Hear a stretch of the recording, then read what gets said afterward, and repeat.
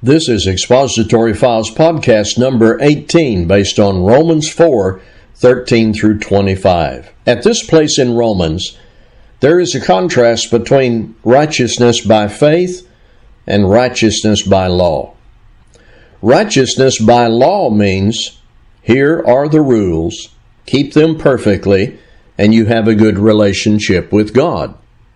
Righteousness by faith means, you have sinned, but if you will hear, believe, and obey God now with genuine penitence, you can have a good relationship with God based on the death of Christ. While there may have been Jews who were shocked by this, Paul teaches that Abraham illustrates the latter, righteousness by faith. Abraham did not earn standing with God by his record of good conduct. He was receiving a gift, able to have a good relationship with God by starting to believe and do what God said. God made promises to Abraham. The promises were not contingent on Abraham's perfect life.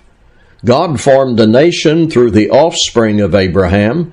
The Messiah would come through that nation. In this, God also afforded us an example of justification by faith. Abraham's faith was not only active, it included his clear concept of who God is.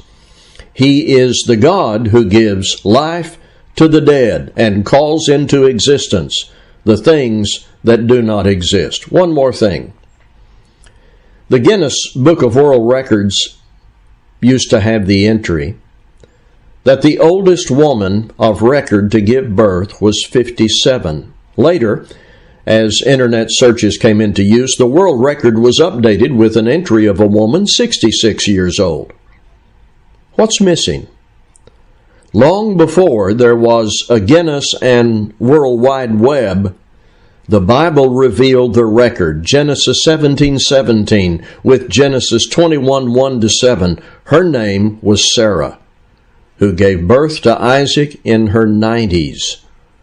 Paul refers to this in Romans 4, but it wasn't written just to register a record, nor just for the sake of Abraham. The words were not written for his sake alone, but ours also.